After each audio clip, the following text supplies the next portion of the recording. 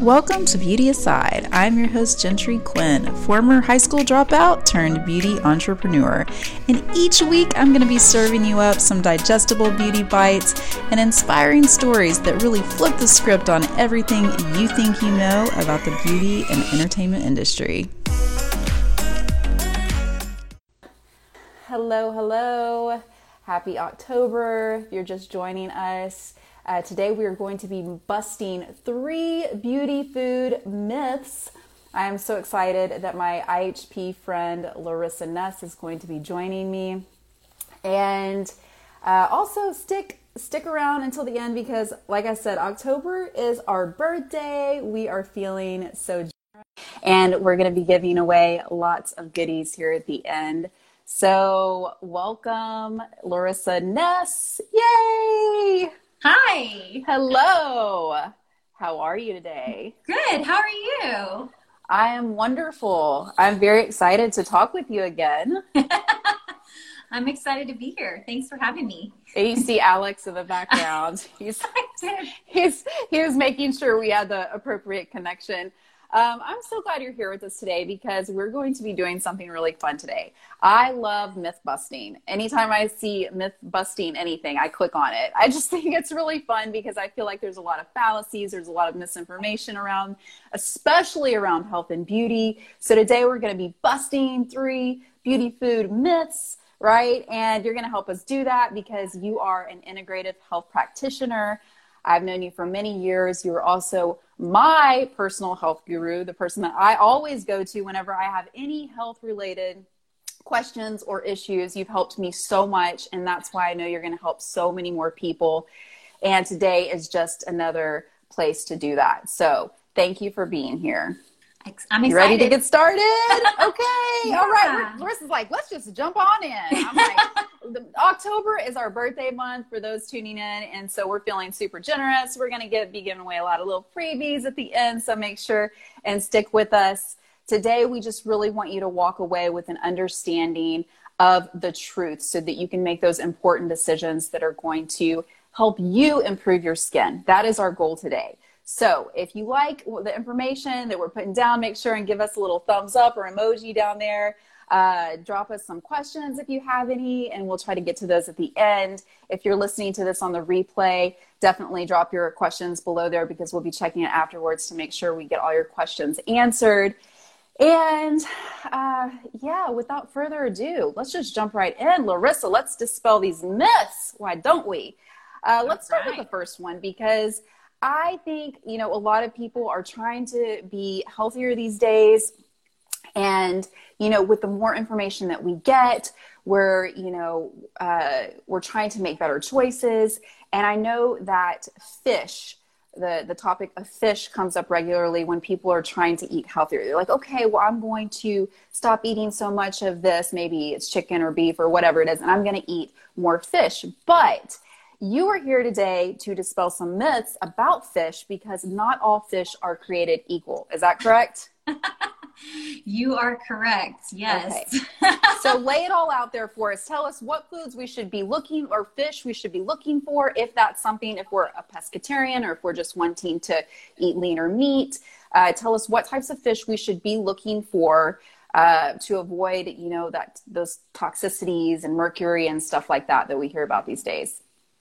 Yeah. So a lot of people know they need to get more omega-3s in their diet. It's really ideal to have a ratio of omega-3 to omega-6 at less than 5-1. So we, as an integrative health practitioner, I like to see my clients closer to a 3-1 ratio. So you have to think about this. The average person who is just walking around, eating McDonald's, the standard American diet, they're usually around 18-1. Now, I see a lot more people in my practice that are already eating healthier. A lot of times they are eating fish several times a week. But I'll test them, and a lot of times they still aren't where they need to be. They might be more at an 8-1, and so we have to dive in and find out why. But I'll just cut right to the chase and let you know a lot of times it has to do with what type of fish you're eating. So if you're just eating standard whitefish or fish that, you know, you might have at a restaurant and it's not wild caught, you could be causing yourself more inflammation. And what does inflammation do? It's going to be causing more skin issues. It could be causing cardiovascular issues. I mean, there's a whole list I could go down, but definitely acne and redness. By optimizing your omega-3s, getting more omega-3s into your body, it can actually work as almost like a sunscreen to some extent by helping to protect your skin from UV ray damage from the sun even. So yes, omega-3s are super, super important, but it's all about the quality. So if you have farm raised, they've done studies. I was just actually reviewing one of these studies. And in the past 10 years, because they're feeding these farm raised fish, GMO soy and corn, and because they're exposed to pesticides and toxins and even fed antibiotics, in the past 10 years, farm raised salmon has reduced its omega-3 content by 50%. Okay, so you could be doing yourself more damage and causing more inflammation, which is going to appear in your skin by eating these farm-raised fish. So it's almost better to not eat the farm-raised fish at all. If you're trying to do more fish, you have to do wild-caught. It's more expensive, but that's just the way it is. So I will tell you, though, when we do test people, the people that are typically doing good with their diet and we see them have really good ratios are people that are eating sardines. It has to be wild-caught sardines at least 4 times a week. It could also be wild-caught salmon, trout, North Atlantic mackerel, and anchovies. So those are the top 5 you really have to be eating. A lot of the other ones just don't move the needle. And also your omega-3 to omega-6 ratio can be influenced by inflammatory oils and other things in your diet too. So just keep that in mind. But yeah, stay away from farm-raised anything. If it doesn't say wild-caught, it most likely isn't, because it's going to be more expensive. The price we pay for beauty. That's the number one myth right there. That's the price we pay for beauty, y'all. We got to pay for it if we want to have good, clean, healthy bodies and skin. And I really appreciate you so much going into the explanation of why, because I think that helps people understand and change their belief system around these myths, because there's so much misinformation and they just don't know who to believe, myself included. So I love it when a professional like you can break it down for us and say, hey, look, do this, but this is why, so that there's an understanding. We go, oh, okay, I'll have a little aha moment here. That's why I have to pay a little bit more for the wild caught salmon or sardines. And I love how you associated it with the skin, which we're talking to today, because we all know that those omegas can decrease inflammation, but most certainly we want to make sure if we're spending the money on omegas, or whether it's fish or a capsule or whatever it is, that we're actually getting the right kind that's going to benefit us, right? Because I don't know about you, but I don't like to waste money. So I love that you broke it all down for us. So let's move on to the second myth, which is vegan foods. I have been a vegan myself. I kind of subscribe now to, Mark Hyman's theory of, 80% vegetables, 20%, leaner meats. That's just my personal preference for a variety of reasons. We're not here to say any type of diet is good or bad. We're here to break it all down for you. And the myth around vegan foods, that just veganism is better in general.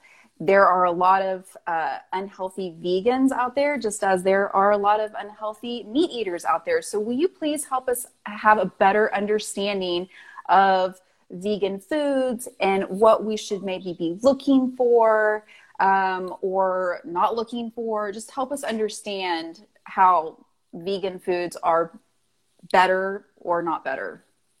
Yeah, well, I'm all about bio-individuality on what is right for the individual. So just one thing to keep in mind, and I do work with a lot of vegans. I have a lot of vegan clients, and I have a lot of meat eater, more paleo eating clients.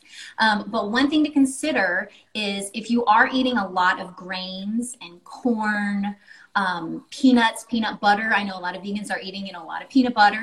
They're trying to get in their protein, which is important. They have to have enough protein.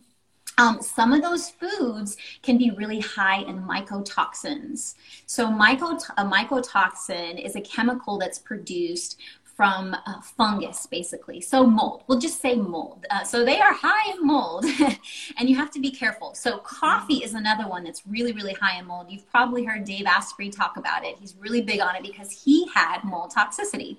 And I actually did a little blog on this recently. So it's a hot topic on my mind.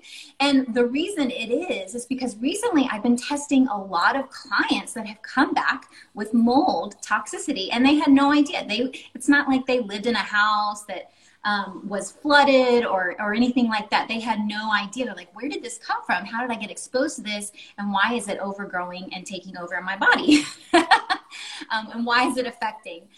So sometimes the symptoms, just kind of real quick, give you a background, can be ongoing allergies, postnasal drip, anxiety, lots of sugar cravings, skin rashes. A lot of times there's skin problems, okay, with fungal overgrowth.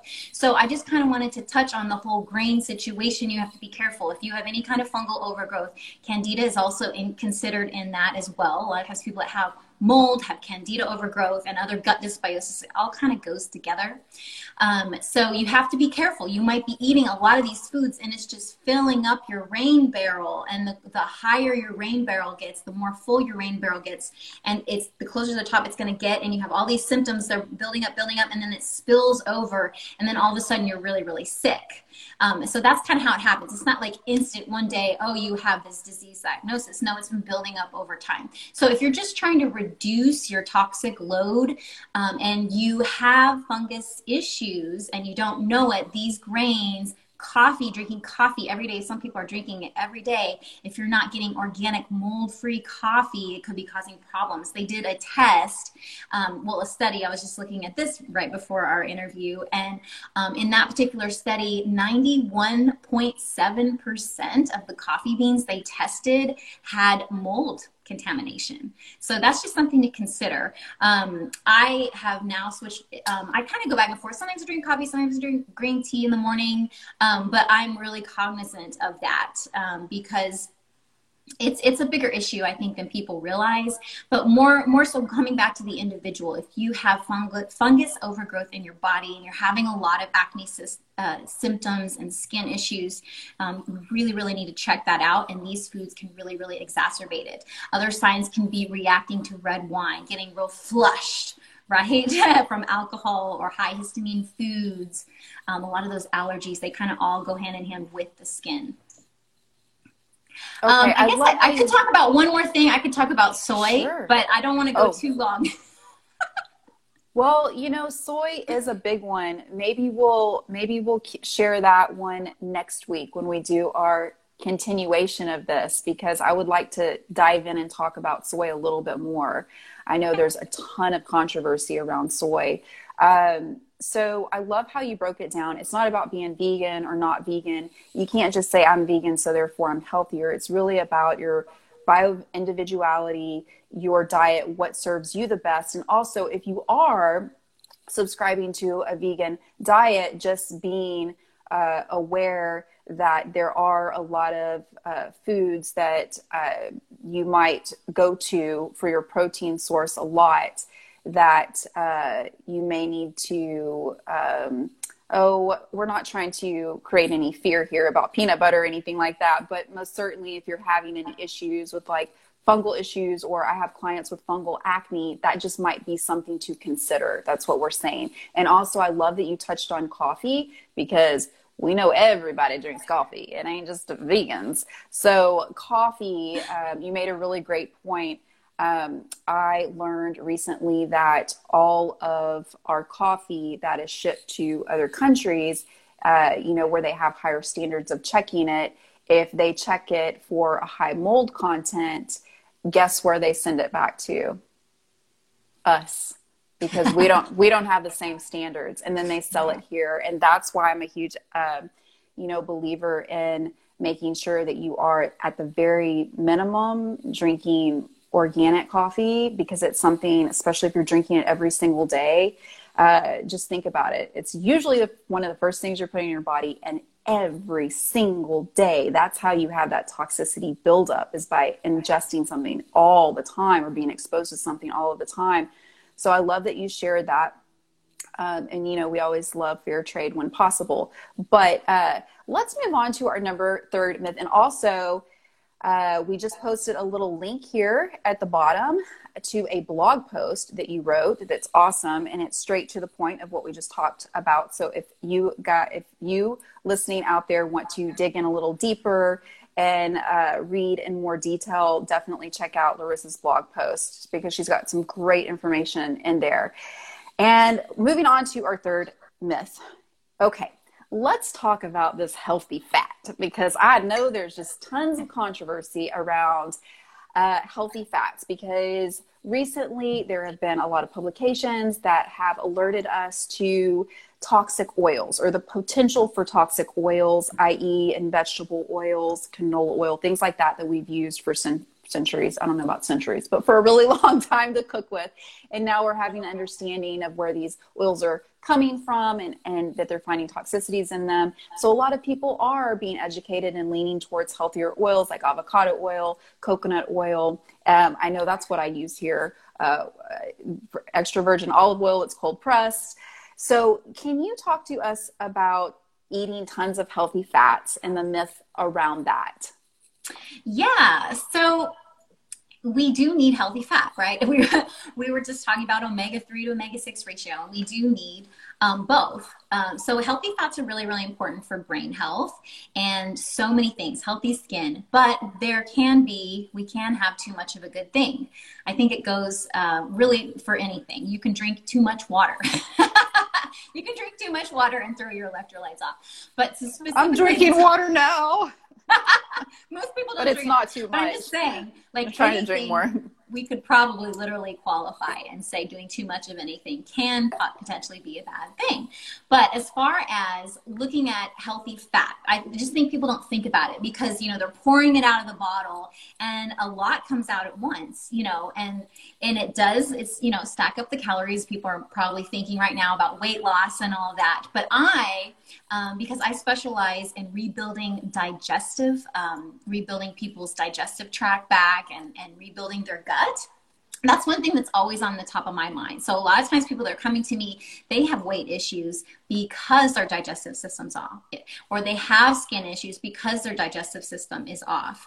Everything is going to come back to the gut. If your gut is not healthy, it's going to be creating inflammation, and it's going to come out with your skin. It's going to come out with all kinds of symptoms. So first things first, is that too much fat can actually alter the gut microbiome. And I actually have a study that I can refer to directly off PubMed, which is the U.S. National Library of Medicine at the National Institute of Health. It's their database, if you're not familiar with it. And the title of the article is High Fat Diet Mediated Dysbiosis Promotes Intestinal Carcinogenesis Independent of Obesity. So specifically from there, we know many studies show that high fat diet can alter the microbial community in your gut. And there is now unequivocal, this is direct quote from the article, there is now unequivocal evidence linking dysbiosis to cancer development. Okay, so you have to be careful with how much fat you're consuming. It's not just about weight loss anymore. It's about maintaining that good, healthy gut microbiome. Your gut bugs need to be in the right, they need to be supporting each other in the community, right? It's the ecosystem. I always like to refer to the rainforest. If we kill off a species of frogs, it can throw off the entire ecosystem.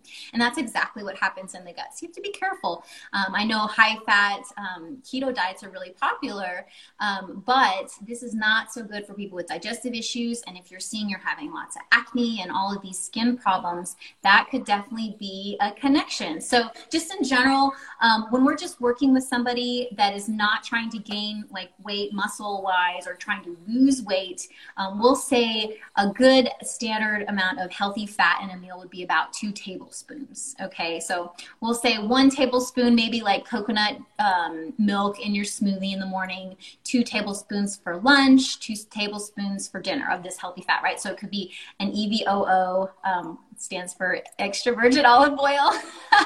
I love extra virgin olive oil. It is so healthy for the skin, right?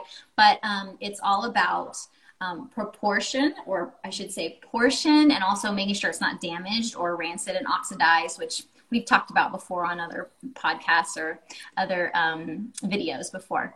So yeah, it's all about the individual and what your goals are. And just remember, balance is always going to be ideal. Even if you're going on a restrictive diet to rebalance, rebuild your gut, get rid of your skin issues, whatever that is, you need to eventually go back towards balance.